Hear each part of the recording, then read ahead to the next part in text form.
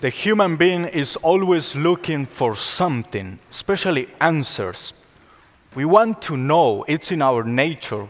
We want to get as much information as we can get. We want to know especially something about ourselves. Who are we?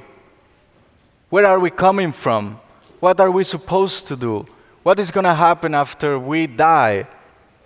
We always want to know these kind of things. It's in our nature. It's something that is inscribed there in our hearts, in our minds, in our souls. We want to know. And this magi that we have today, that's what they're trying to do. They want to know. These magi were not magicians. These magi, maybe, most likely, they were not kings. These magi are in a category of people that we would say they are like astrologers. They were looking at the skies, they were looking at the stars, they were looking for signs, something that would tell them something like, especially when there was a very important person, like a king who was born, there were some signs in the stars. They believed that. And even history or the astronomers, when they go back in history, they say that actually something happened, some kind of sign in the stars, a supernova, something related to the planets, maybe it was a comet, something happened there. So these magi, these astrologers, who were studying the stars, who were studying the sky, saw that something was happening. And when they come to Jerusalem, they go to Herod and said, "Where is the newborn king of the Jews?" Well, Herod was obviously threatened by that because he was the king. There's no new baby here, so somebody is trying to be the king, and I'm the king, so he felt threatened by that. But these magi, they are seekers of the truth. They are looking for the truth. What are these magi? People from a different tradition, people who were not Jewish. Why are these people looking for the king of the Jews? Why are these people, they see that there is salvation in the king of the Jews? Why are these people who are not Jewish looking for the king of the Jews? They might see something. There is human wisdom there, something that maybe the skies are telling them. But when they come to Jerusalem, King Herod calls the scribes and the chief priests, and they bring sacred scriptures. So there is a beautiful combination there of human wisdom and sacred scripture, biblical revelation. When you bring human wisdom and biblical revelation, something great happens because we can find Jesus Christ the Messiah.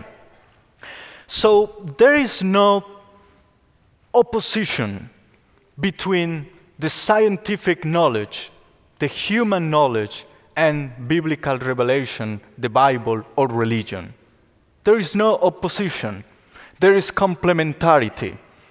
There are some people who are very interested today in showing that there is opposition, that you have to believe either in science or in religion. But we need to bring them together. The Catholic Church is very in favor of science. There were some priests who maybe we don't know who are very important in science. The father of genetics is a priest. Father Mendel, he was a priest. We are taught in our classes in high school about Mendel and Gregor Mendel, and his father, Gregor Mendel, the father of genetics. Another important priest is Father Georges Lemaitre. He proposed a theory that helped build the theory of the Big Bang. And everybody, the Big Bang, that opposes religion, what the Bible says is a lie. It was a priest who proposed that theory first, Georges Lemaitre. There are priests who are astronomers. There are at least more than 20 craters in the moon that are named after Jesuit Catholic priests. Science is not opposed to religion. We work together. Science cannot go to some places. The only explanation must be religion. But we believe that the work of science it's the human mind. It was God who created that human mind that is making all these investigations. So we believe that these magi came. They were not Jewish. They were not looking more for the Bible, for the scriptures, but they were looking for something. There was something that was moving them to see, to find the King of the Jews. There was that human wisdom that set them on the way, that made them move out of their countries to come to Bethlehem, to come to Israel. There was something that moved them. Today we have so many people who are looking for something in their lives.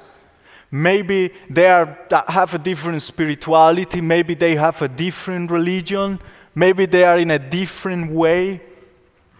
But in the end, we believe that they will find Jesus Christ, who is ultimately the Savior of all of us. But we cannot just dismiss these other kinds of searches, these other people who maybe are looking for God in a different way.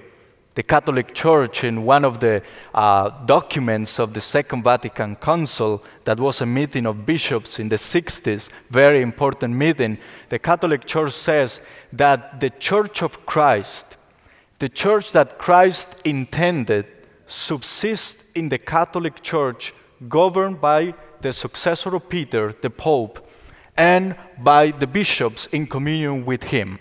So the Church of Christ subsists in the Catholic Church, but there are elements of sanctification and truth in other cultures and religions.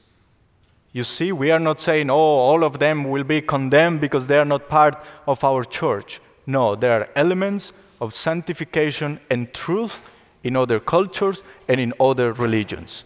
And that's something beautiful, because in the end we believe that hopefully one day they will be able to discover Jesus Christ and come to be with us. But if not, at least they are in that search, looking for Christ. They are also seekers of the truth, like these magi that we are remembering today. In the first reading, we hear that there was a great light, that in Jerusalem, there was a light that was shining.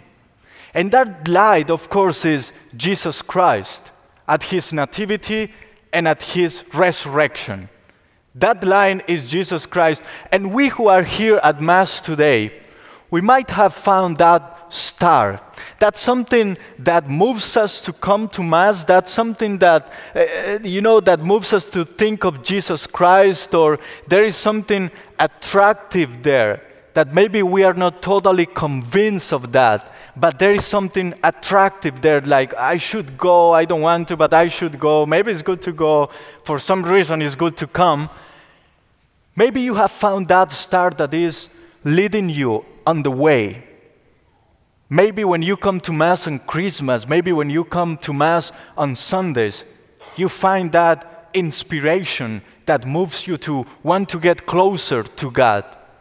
But sometimes that star disappears. Maybe that light is not very clear in our everyday. Well, it looked like something happened with that star in the Gospels. Only when the chief priests and the scholars, the scribes, brought together sacred scripture and human wisdom, these magi were able to see the star again.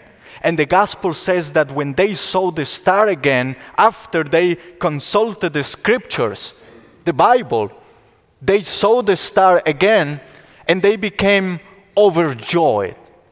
There was so much happiness because they saw the star that was leading them to Christ. If something like that happens in your lives, it may be the star that should be shining so much. That inspiration that you get when you come to Mass, maybe it's not there during the weekdays or at some difficult times. Continue that search. Continue to look for God. Do not get frustrated, because you will be able to see the star again, especially in the sacraments, in the Eucharist, and especially in the Bible, the sacred scripture, the Word of God. So I invite you today on this feast of Epiphany. Epiphany is manifestation. God is showing himself off to the people, to all the nations, not just to this group, but to all the nations. He wants everybody to come. I invite you to pray for all the people, maybe some of your children, maybe some of your relatives who are looking for God in a different place. Let's pray for those who maybe are seekers of the truth in a different way.